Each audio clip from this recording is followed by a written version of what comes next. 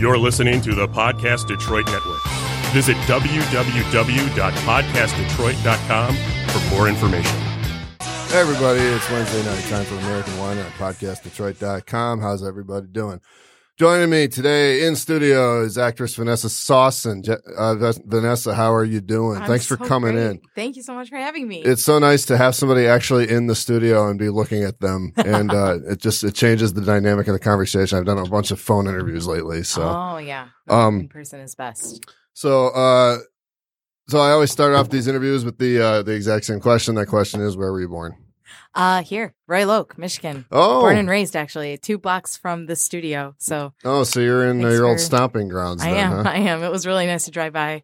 Do you remember what this building was back when you were a kid? I believe my dad bought his lawnmower in this very building. No kidding. Yeah. When I pulled in, I knew exactly where it was, and this is where he had to actually push our old lawnmower up here to repair it. Wow. This place sold lawnmowers? Yeah, that's crazy. Because it was an accountant's I'm mind firm blown right before now. It was this. Oh, yeah. So. Well, I'm guess older than that. So lawnmowers, accountants, and now podcasts. Yeah. This building has been through some stuff. Yeah. I love history. So where around here then? Or was it? So Connecticut, which is 2 blocks, south of here. Oh, I'm so proud of myself. Yeah, it was a 131. Oh my gosh, that address, that number sticks out. Brings back great memories. So you grew up here then? You grew up in Royal Oak? I did. We moved around a couple times, but that was my childhood home. And Royal Oak is not that big, so wherever we moved was always 2 miles from that place. Right. Yeah. So what did your parents do? My parents were artists, so they were actors and directors at night, and they both had day jobs. My mom was a medical technician. My dad worked for GM eventually. Mm-hmm. What did he do for GM?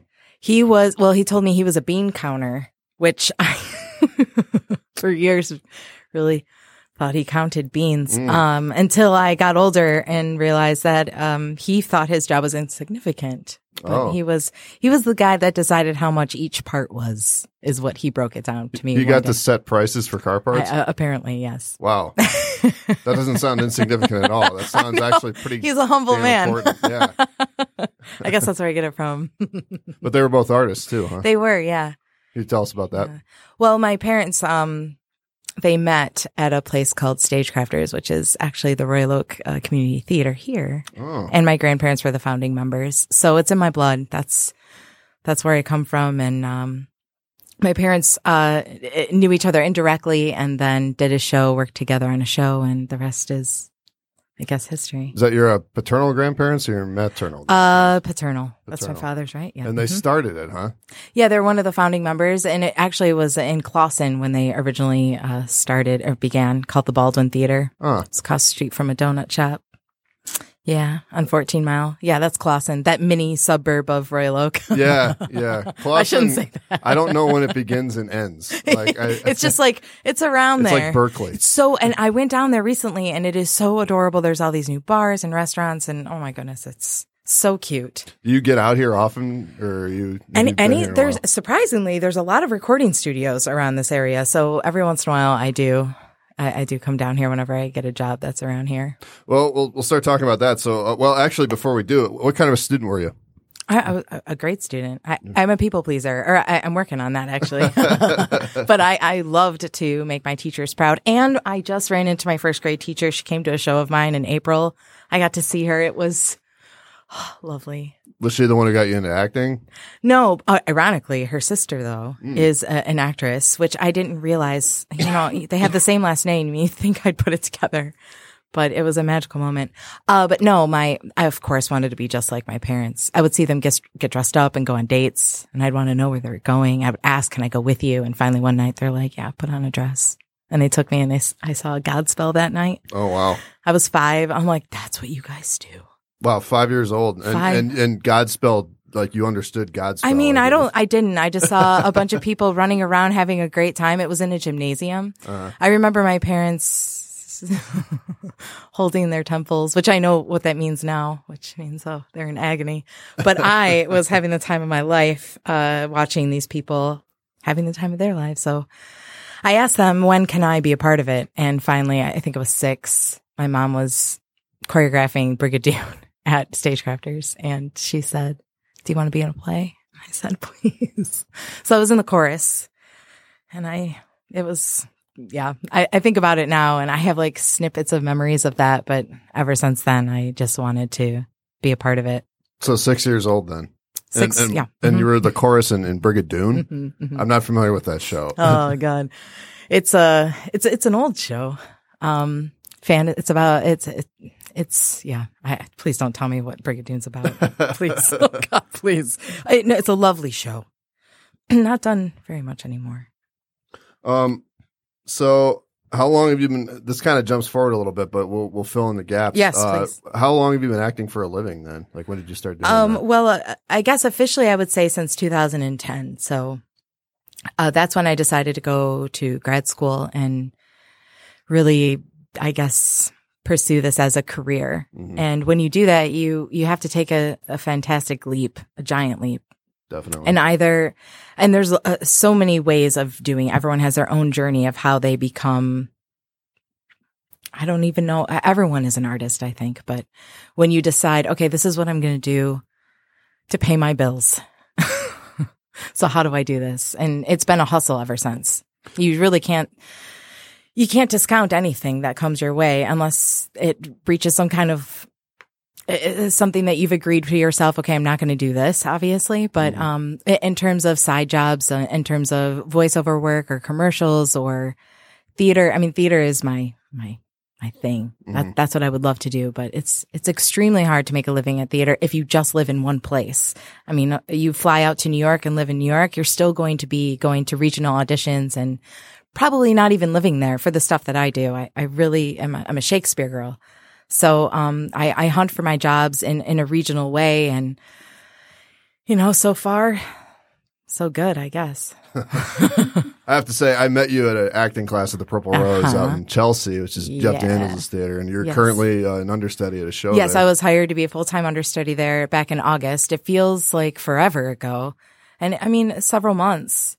It closes December 29th, so it's an extremely long contract. I've had a great time working there. Yeah, well, and the reason I brought that up is because you were in the first group with me. Yes. The groups that we got our first scenes. Yes. Yeah. And I asked you, because I found out I was like, wow, these are people that act for a living. Like a lot of the classmates. I'm like, that's really cool. And then I asked you, so what's your next job? And your response was, fuck you. Oh my God. Oh God. Oh God.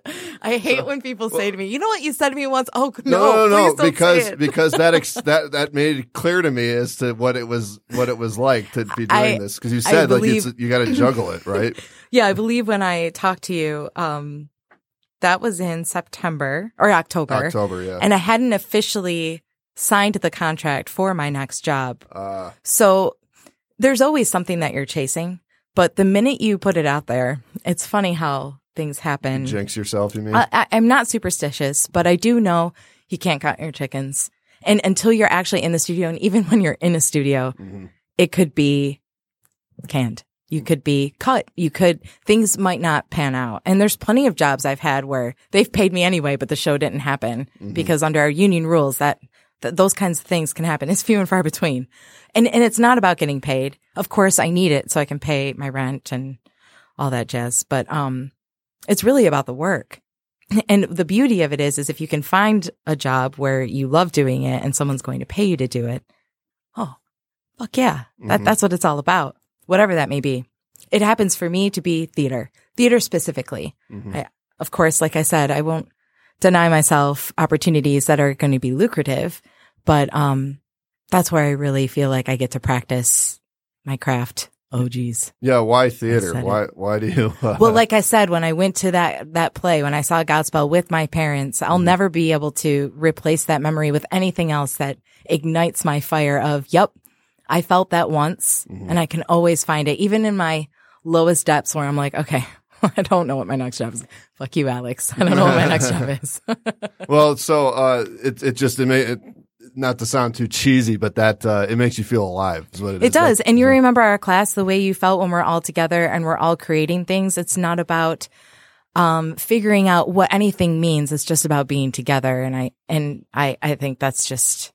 if we could figure out another avenue of doing that, like if that's what it's going to be like at another job, please sign me up for it. And when you figure it out, oh my God, my pocketbook would thank you. Yeah, yeah. Well, I'm sure it depends on the individual. Some people do get that out of, exactly. I understand what you mean though, because I that would be nice. But so you had your first role when you were 6. You must have just gone, gangbusters then. Were you constantly in shows, or was it? I mean, I wish my parents were the type of parents that I begged them. I wanted to try to, I guess, make it. But I think that's where they protected me, because I don't think they realized they wanted me to figure out what exactly I wanted. Mm-hmm. And all I saw was getting up on stage. And there was more meaning behind that, which I didn't really figure out till I got older. And I did try to go a different avenue. I was, when I graduated from undergrad, I did get my degree in theater eventually. Mm. I had a long journey, but once I came out of it, I did have a degree that said, oh, she can perform on a stage, but knew that I needed to get a job. I lost my mom around the same time that I got my degree. So I'm like, all right, I need to get a job and I need to support myself and figure out what my next step is. So I got into sales.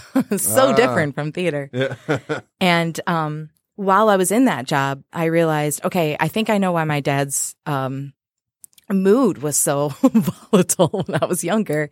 He was an artist trapped at a desk job. And right. I think when you're trapped at a desk and that's not who you're meant to be, your life can start compiling on itself and you can start to feel in a dark funk, So I rose out of that. I'm like, all right, I'm going to take over my life. And I did, and put myself back in school, because I think that's a great place to launch off.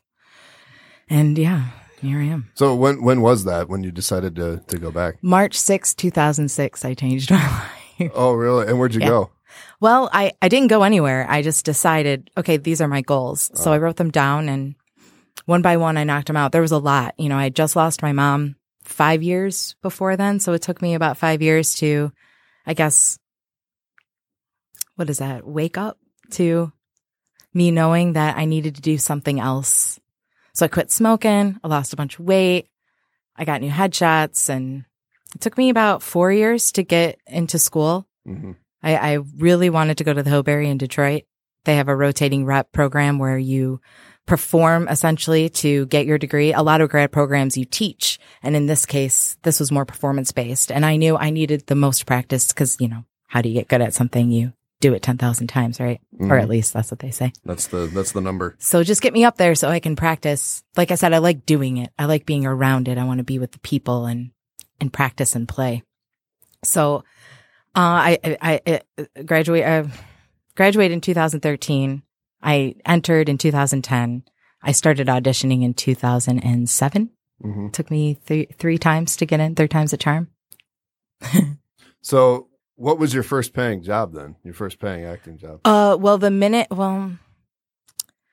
did some non-union theater before I got into grad school a couple years before, and Orpheus Descending was my first professional show at the Blackbird Theater in Ann Arbor. So that was the first time I got paid to do theater.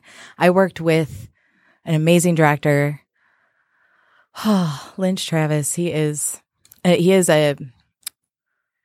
of the pillars here in Detroit. Great actor. I think he lives in Ann Arbor, so metropolitan Detroit, I should say. When you're an actor in Michigan, you kind of have to be willing to travel. Yeah, yeah. Even around the area. Even around the area, yeah. Mm-hmm. So that was in 2007, 2008, 2008, I think, yeah. Okay. So that was when you decided, like, this is what I want to do. And it was, well, you said 2006, so the year before, but it was, was when it started to come into started fruition. To manifest, yeah. The more I went out on auditions, the more I tried.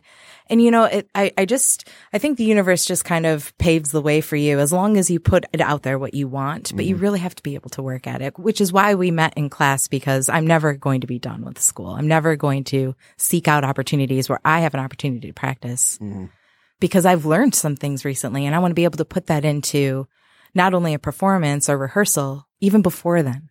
So before I get my next job, which, starts soon. Yeah, we'll talk about that. Okay, we'll get to it. But So, because I was going to say, it took you a couple years to kind of get going. You said 2010 is when you consider like, this is my acting career I'm taking. So, and then you then I graduated school. in 2013. And then luckily, the Hillberry provides guest directors. So people from out of state to come in to direct shows. So you make some contacts. So I lined a couple things up with those guest directors.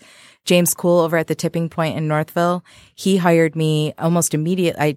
I almost was about to graduate. So I was able to overlap my first, I guess, that's when I turned EMC, which is just before you turn union, you become a member candidate. So that allowed me to do that and kind of get the ball rolling and be able to work in a professional environment right away. And I had a very successful 2 years right after that. And I started to seek opportunities outside of Michigan and was able to do Montana Shakes on tour, which was amazing. I worked in West Virginia for a while. I went down to Cincinnati Shakespeare, and then that led me back up here in Michigan. So kind of did a tour to, what is that? Tour of Midwest? The Midwest, yeah. not quite, Midwest, but I'm working on it. Coast, yeah, I would love to be able to say that. So, and you said that was just 2 years, or has that been pretty much the last five? That's basically in a nutshell my life in the past since I've graduated. So that 5 years. Mm-hmm. It's kind of a whirlwind. And then in the midst of that, I had a major injury, which I thought was going to take me out for a long time, but that wasn't going to keep me down. Are you willing to talk about that? Or it's a sensitive subject. Yeah. It used to be until something recently replaced that memory. So, okay. God bless this universe. I was in the middle of a show doing Midsummer, and I jumped from a box and just blew my knee out and tried to keep going, but my body was like, "Oh, no, you're down." Mm-hmm.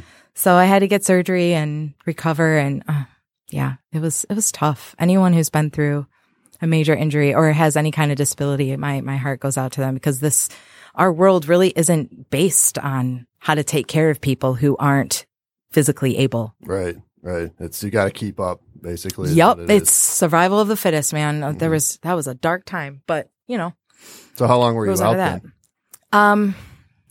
I didn't get, I was so lucky to get into surgery almost immediately after my injury. It took about 6 months to be able to be mobile. I did do a show the following summer where I just basically stood there. They were very, very kind to me and how we were going to proceed. So it was a slow journey, but I now feel it's almost going to be 2 years in February since that surgery happened or since the injury happened, I guess. So I'm full swinging now. I say that. Yeah. Jeez. Do you have like a home base or anything when you do all this traveling? Do you have a place that you like one apartment that you keep, or do you just kind of move around? No, that's no. A lot of kind people have supported me along the way. I'll say that for sure. Mm-hmm. I'm very lucky to have, and then also there are certain jobs where they'll allow you to, they'll house you.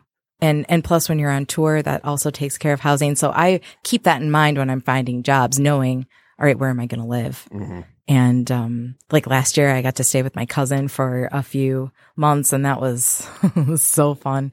And that opportunity would have never happened. I would never have thought to have asked her that unless I was in this position. And oh my gosh, we had a blast. So has most of the work that you've done been theater then? Have you done like TV or film or anything? Or? Yeah, no, I've done a few independent projects here and there, but mostly my work is in theater. Yeah. Mm-hmm. Mm-hmm. I guess I'll bring this up now. I mean, because your story, Peter Dinklage is, right? He told a story once at a commencement where he said when he was 29, he decided that was kind of his moment where he was like, the next paying job that I get, I'm going to quit my day jobs and all that. And that's when I'm going to be supporting myself. I don't care how broke I am. I don't care what and so it's interesting to hear you talk about that, because it seems like like you said, your dad had that.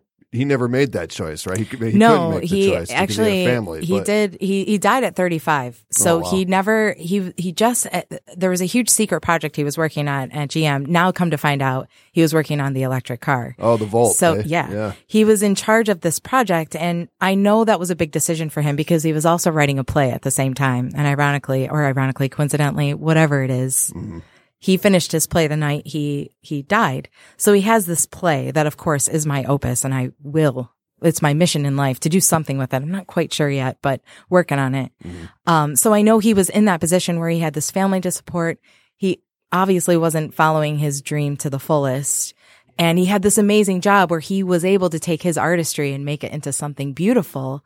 But I know that's not where his heart was. And since he passed away young and my mother passed away young and both my grandparents passed away, I would say young, I knew it was how could Life I is not? short, How right? could I not? Yeah. It was and it's so sad, but when my grandma did finally pass, this was in 2008 when I did that show.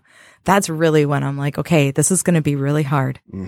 But what's the worst that can happen? Yeah. I could die and not live my dream, Exactly. which sounds so dramatic, but that's sometimes you need that to get going when you're in the lows. Well, no, it's like you either take the chance and you know, you accept whatever happens, or you Right. don't take the chance and you go and you spend the rest of your time going, what if? Exactly. So I'm living that, not what if. Yeah. Well, and I mean, it's been a decade now and here you are. So, you know, 10 Yeah. years ago, you know, you go back and tell yourself. That's true. You're I guess I still didn't think doing about it that. Despite, Yeah. despite a major injury, I'm still at it. Right. So. Oh gosh. It's so dramatic. It's so true though. What's the, I'm going to give you some best questions Okay, here. yes. So what's the best theater that you've performed at, in your opinion, like your favorite theater to Well, perform at that's so far? that's an incredibly cruel question to ask because no matter what, I'm going to look like an asshole. But well, maybe we won't say favorite then. Right. Like, what's the one that sticks out the most in your mind? well, I mean, most recently working at the Purple Rose is the place where you're going to ask me what my best performance is. I'm always going to say my last one. Oh, I'm always going to say my last job. I'm always going to say, well, what is your best play? The last one, because hopefully that's exactly what you're doing in your life constantly. But there are amazing theaters here in Michigan. All of them the hope is to work together so we can keep creating theater and to work together so we get people to the theater. So I think, and there's so many people that have worked together that no matter what, we're filtering through the same places. So I think more importantly, not what theater, but the mentors that you have and the people that you work with. Because of course, theaters have their constant staff that are there, but they're always bringing in artists from all over the place. And that's what makes it special. So I will not pick my favorite theater. Thank you very much. All right. Well, here's an easier one. Okay, what thank role do you want to play that you have not played yet? That is easy. It is Hedda Gabler. What? It is a classic by Ibsen. It's one of those things where, you know, I thought maybe I would stumble upon the opportunity, but it's never come my way. And I would hate to say that, but yeah, we're getting to the point where that role should probably come around soon. Otherwise, I'm going to have to direct it instead of being in it, which is fine. But it's, there's certain roles that when you read and it's all the classic plays you read in school and you attach to, and she's just that strong female character that I grabbed onto when I was in school. What's the name again? Hedda Gabler. Hedda Gabler. And the show is? That's the name. That's the name of the show. Oh, so she is the show then. That's yeah. Wow. Okay. I mean, yeah, you can, I thought that I knew, like I've been interested in theater, I'm not doing it for a living or anything, but like I did it in high school and you think that you're familiar with something and then people start throwing these plays at you and you're like, you're like, wow, I don't know anything about it. You're preaching. No, today in the green room there, everyone was talking about playwrights and actors that are working actors now. And I am a jerk and asked, who is that? And people looked at me like I was crazy. Just now, when you asked me about Hedda Gabler, I had to think twice. I'm like, oh my God, did Ibsen write it? So don't, please. You're talking to me. I'm so willing to let you know I don't know anything, but I do know I want to be her. Okay. Well, what's the best performance that you've seen another actor give? I don't know if that's no, that's a perfectly wonderful question. I studied abroad at the Hillberry and at Wayne State University, I should say. You have an option to study abroad at the Moscow Art Theater, which I went in 2012, and it absolutely changed my life and my perspective as an artist. And that's where I again reaffirmed myself. Yes, this is exactly what I'm going to do, whether I go broke or not. But this woman, I saw her do Medea, and in the space we were in, they made it so we were in a church, which, growing up Catholic, is something that I have in my roots and my bones. I wish I could believe in what they believe in now, but the idea and the tradition of it is what I think of theater now. So to me, the combination of it is just this beautiful thing. So we are sitting in pews, and the light is coming in, and the sun is setting. So that is the lighting. There is no other theater lights within this space. And this woman is sitting in a chair, and I could have sworn she was sitting in an armchair because of how she was sitting. And I would say maybe 40 minutes into it, she stood up and there were no arms. Like, this woman had been delivering her speech, connecting to us, sitting so still in this chair. And I was mesmerized by her. And, everything over there is in Russian. Mm-hmm. I could understand every word that she was saying because she's so specific. She knew exactly what she was saying. So I didn't need to know every word. I was with her, and I think about it now. I have the chills. So you speak Russian then? Russian? No. I'm Pajolsta. Privyet. I would say stuff and they'd say hi. They knew exactly. They would say our sneakers would give it away. The first time I've heard that. American sneakers. Yes, because over there, these women, they'll walk the streets in high heels. If it kills them, it's pretty spectacular.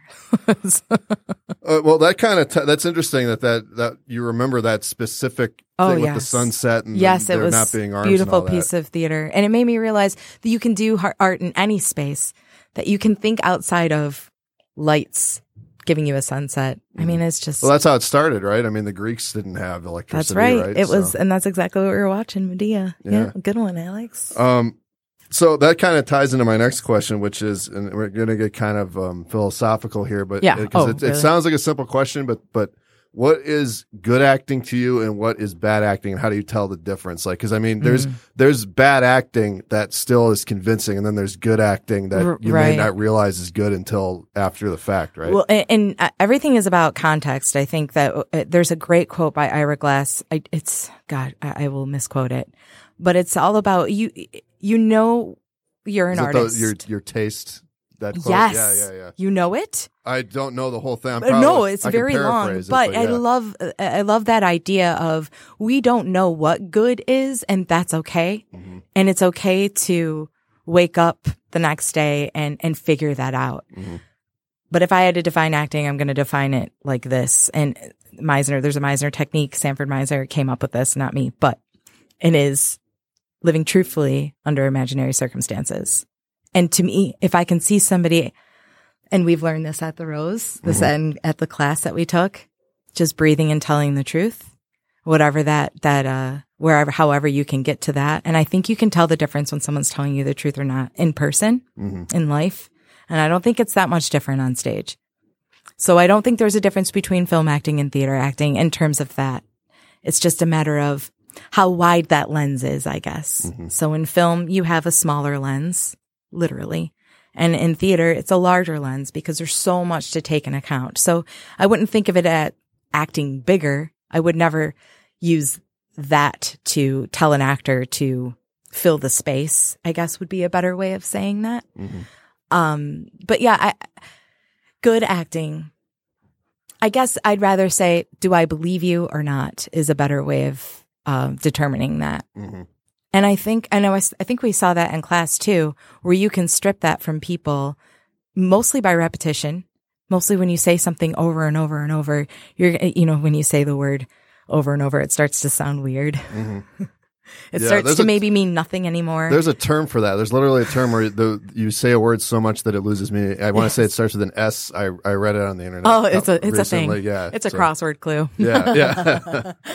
But yeah, I think, and then also there's another method, or the Krotowski method. Oh my gosh, I hope I'm probably misquoting all this, but the idea of exhausting yourself and you're going to get to the truth. It's like you get out of your own way. You stop thinking about all of the technical things and you just breathe and tell the truth. Mm-hmm. I noticed that in class because I've never acted professionally, and before that class I hadn't really acted in a long time, but I did notice that in the scene that we did and in all the scenes, the more I said the lines, the less you have to think about it, right? And the more you can just be and focus on whatever the director has given you to do on the given circumstances. Yeah, nice. And, yes. And then that's what makes it seem real, right? That's right. Do you think that having a experience to draw on and like certain memories to sort of play in your head to get a certain emotion, do you think that makes a difference, or are there people that could just do it without, regardless of what they've been through? I think it can be problematic either way, because if you do let those experiences and your thoughts and feelings interrupt you breathing and telling the truth, that can be problematic. Mm-hmm. I think it's a matter of course, we all suffer. We all have some things that we're carrying around with us and informs us of, oh, I remember, or I know what it's like to feel like blank. And certainly a way to get into the work is to have those ideas. But when you are, in fact, with your partner on stage, if you are thinking about all of the things you've been through, how can you be present for your partner on stage? Yeah, overthinking it. Yeah. Yes, of course, all of those things inform me. And yeah, we've all been through some shit that we can be like, sure, yeah, I can go cry it out. But what it comes down to is if, you had a recent loss and now you have to go on stage, are you going to use that loss? Well, no, because our instant reaction is going to protect ourselves. We don't want to show a bunch of strangers how vulnerable we are in real life. So I think sometimes that can inhibit you. Although, it doesn't hurt to know exactly what it's like to go through something that your character has done so you can identify with them. That does help. Right. But that's like saying somebody who isn't married doesn't know what it's like to be married, or somebody who doesn't have children has kids, or somebody who has lived in Ireland their whole life and now is now living in the U.S. and has a Irish dialect. Like, there's all these different circumstances that we really can't force ourselves to be. Mm-hmm. So what does that mean? That we can't go out there and try to live truthfully under imaginary circumstances, which that's the key word. No, I think we can. Well, can you cry on cue? I have to ask. Do you? I mean, I can give you a great trick that you can absolutely do, and it's keep your eyes open for as long as possible. And yeah, you're going to develop tears. Oh, yeah. But the thing is if I think about that, again, I'm not going to think about what my partner's doing to affect me. Now, when I'm alone and I have to give an audition and give a monologue, or maybe do a scene where on film, my partner isn't right there and it's just the angle where they're getting my reaction and nothing else. So that is certainly harder, because to connect with a human being is everything. That's where you can find everything you need. So that's when the technical stuff, I guess, comes in, and you have to think of all your tactics but I personally believe that if you can't cry, please don't try. Yeah. That rhymes. Because that to me is like you're forcing an emotion, or you're not thinking about what you're actually doing. Mm-hmm. Now, if you think about, don't cry, keep it in, don't let them see now you're actively trying to suppress something that might actually produce some tears. So of course I have ideas and tricks and stuff, but what it comes down to is if you breathe and keep your mouth open mm-hmm. for a certain amount of time and you let the world in, you'll cry. Have you ever seen Capote with Philip Seymour Hoffman? Yes. Remember at the end when he starts crying over that scene? He did that. The director, Bennett Miller, came over to him before the scene and said, do you think Capote would have, I'm saying it like Jack Nicholson said it, Capote. But he said, do you think he cried when he did that? And Philip Seymour Hoffman was like, nah, I don't think so. I don't think he would have done that. And he went in and he just lost it. Yeah. So there you go. Don't cry. Right. And the reason I brought up crying is because for me, that's your body having an actual reaction to something. You cannot fake that. I mean, you can, but you can tell the difference between somebody who's faking and who's not. And a great lesson I learned, I want to say when I was at Cincinnati Shakes, there's a text work that we do, and in there it said, a runner doesn't go out to sweat.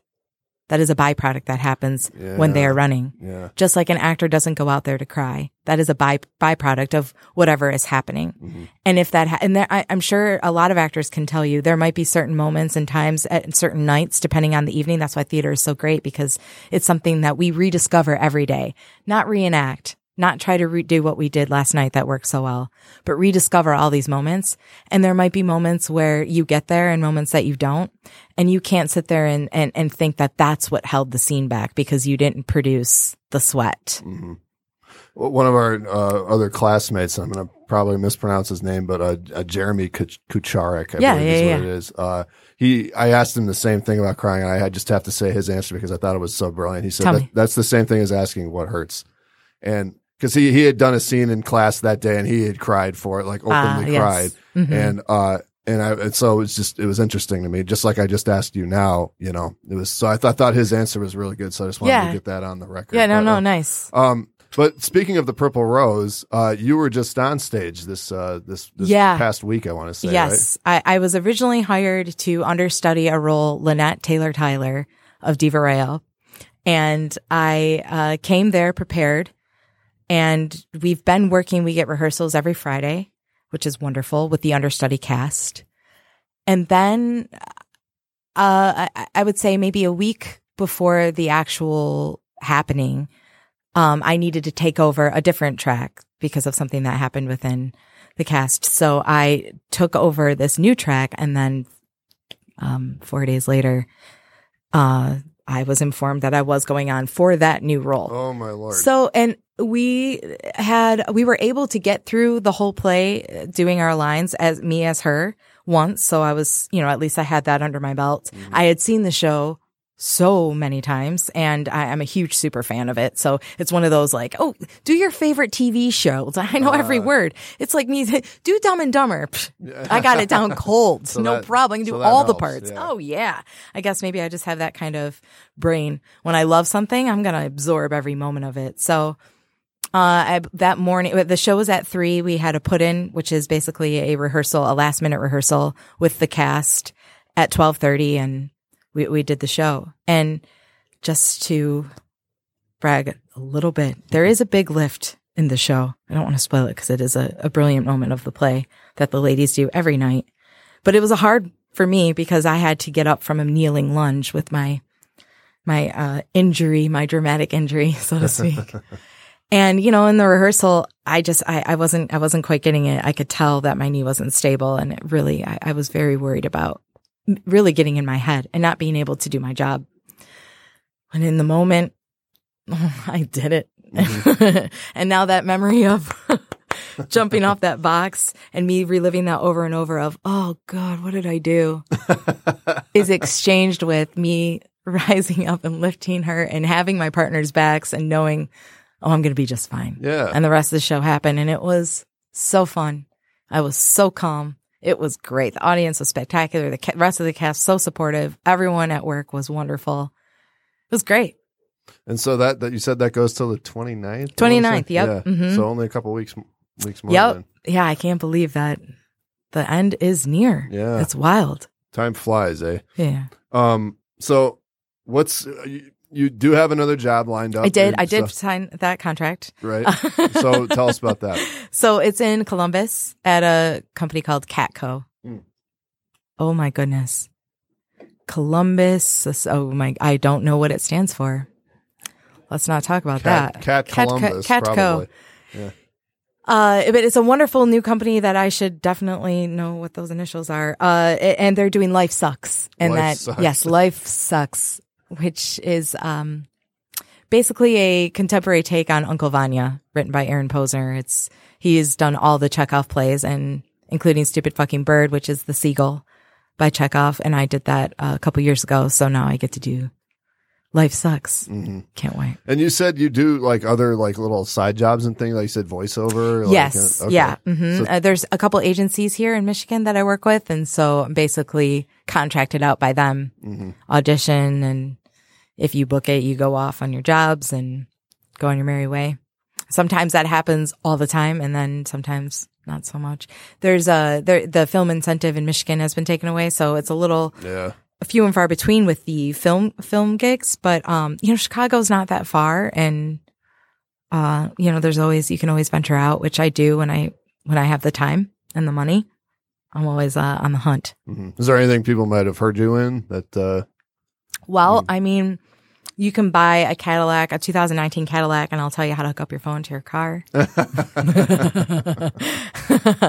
And then community colleges and stuff like that on the radio. I mean, yeah, we'll see. It's just, and also grocery store commercials. It's just all the local stuff that's around here. Yeah, you could turn on your TV and see. So tell us about some of the. You said you acted in some independent projects like film and things like that. Yeah. Tell us about those. If you join online, there's a subscription called Backstage, which is basically jobs all over the country where people are looking for actors.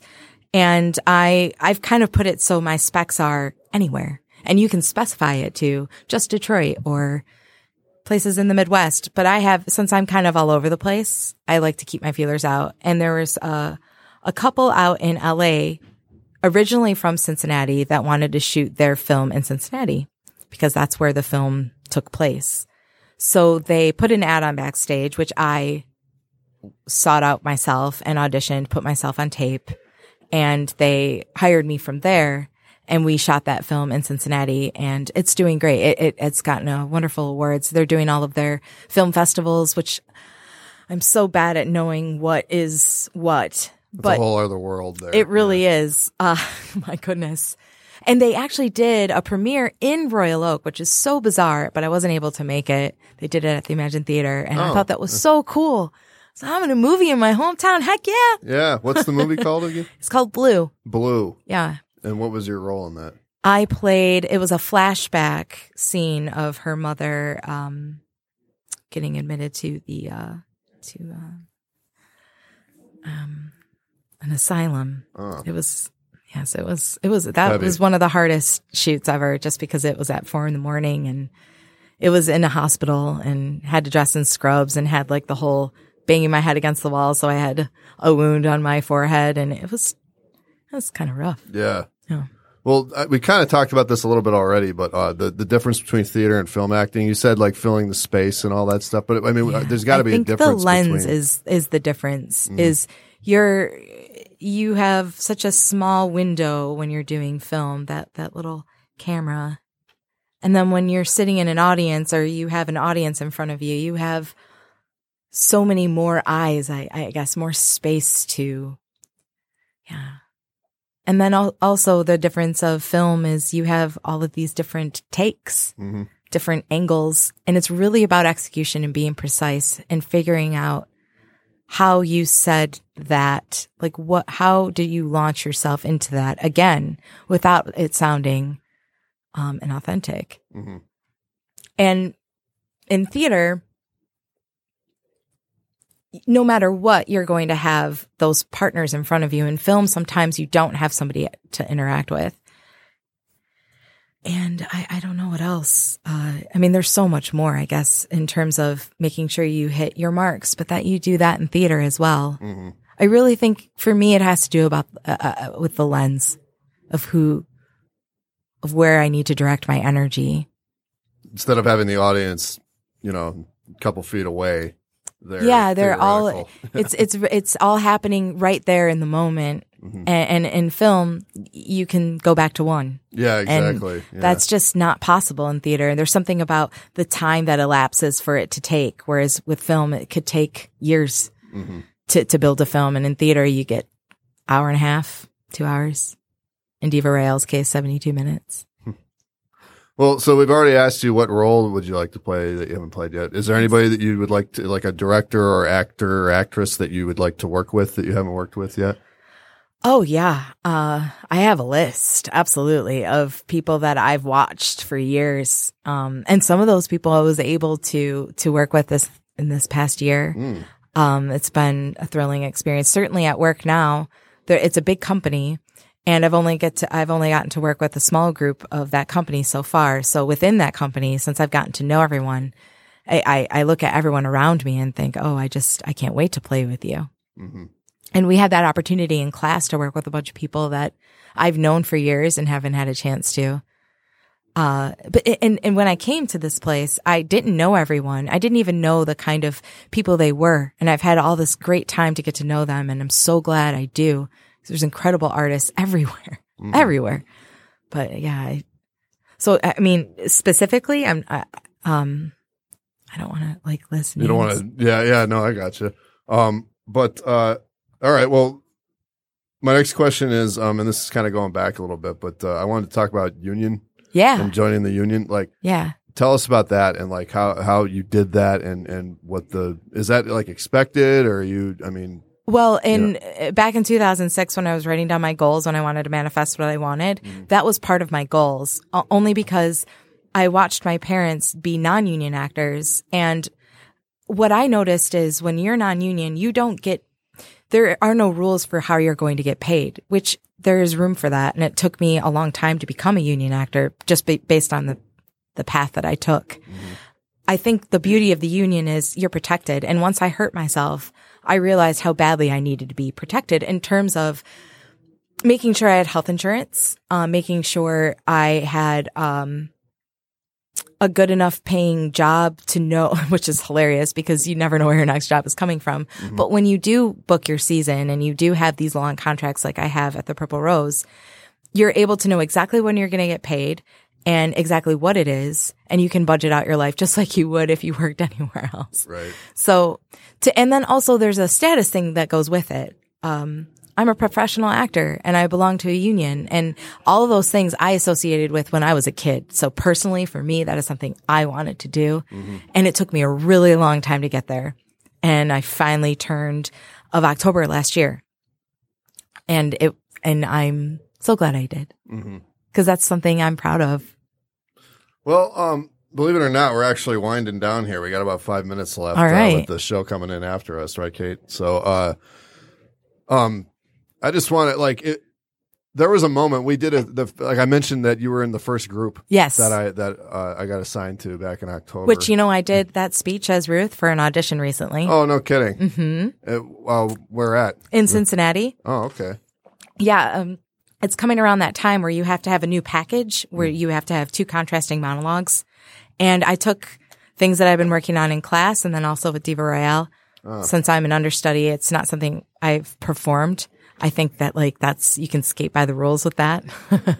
So I put, but you haven't actually. Yeah, something that I haven't been directed to do, something that I crafted on my own. So anyways, Ruth was one of them. So I thought of you when I was on the road doing that. Well, the reason I bring it up is because I kind of mentioned this towards the beginning of the show, but I went into this class just kind of I signed up 2 or 3 days before. Well, no, actually it was more about a week and a half before it started, but it was a spontaneous last minute thing. So glad you did. And yeah, me too. That was an absolute blast. I will never forget it. But there was that first moment. I'd seen people act in class. I'd seen everybody. We gave monologues on the first day. So it was that moment where I realized, these people, because the way that the scene went is there was this kind of short scene with not too many lines that I did with you. And then there was another scene where it was just this a ton of dialogue. Yes. And I was watching you do it, and then the other woman was Maria, who actually lives in Royal Oak too. Right, yeah. And then another woman named Danielle. Yes. And you guys were doing it, and I was like, oh my God, these people actually know what they're doing.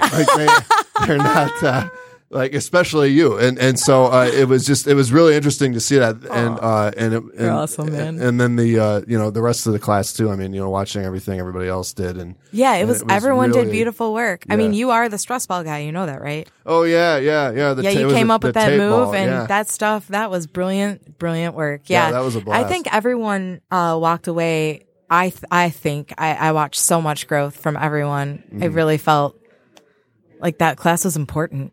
Yeah. I watched people change. And then we all got to hang out after. It was so fun. Yeah. The after part was great. That's when it's not just about the work you do in class. It's the stuff you take with you in the outside world, because that's what we're really trying to do. We're just trying to make this better place, Right. And if you're happy, that means that you're going to make somebody else happy, and it just trickles down. Yeah. I said, when we were all hanging out after, I said, this is so good for a person, this type of, it really community. Is. One of my dreams is to bring what I've learned as an ensemble member to the corporate world. That's something that I've always been interested in. Doing some, not necessarily viewpoints that we did in class, because that would probably be too much, but ensemble building, things that I learned over in Russia, really, of the classes that they do and the exercises that it would be so beneficial to those who work in a corporate environment where they are trapped at a desk and they have to come up with creative ideas at the same time. Right. It's asking a lot out of humans, I think. Go to Silicon Valley. I think they'll Yes. happen. If they're not already doing that, You're right. They'll definitely. That is very much them, yeah. Yeah, that's totally. I could see it. The office that has a pinball machine in it. And all Right. that, Right. Yes, ping pong for sure. That would. That gets it all flowing. But that kind of stuff, it just sets up for more competition, I think. Whereas what I'm thinking is more about coming together as a group for the, whatever that end result is, which is basically, let's spend a lot of time together in the same building when really we just want to be home with our families. Yeah. Well, although no matter what happens, it's really cool to see, sometimes you get into a group of people and you're like, no matter what you're doing, and then you're like, there's no way that I'm ever going to gel with these people. And then you start to. It's funny. It's so true because you have that wall up and sometimes I don't want to, not in the mood, but at the end of the works day, out anyway. Heck yeah, those icebreakers, that's what they're meant to and then there's other times where you're like, this is going to be great. And then you walk away and you're like, wow, that was sucked. horrible. Yeah. So anyway. Expectations, no good.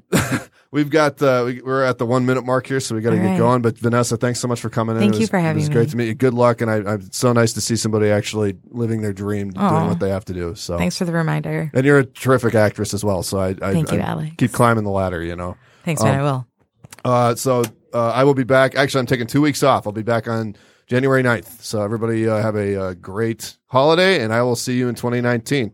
This has been American Whiner on podcastdetroit.com.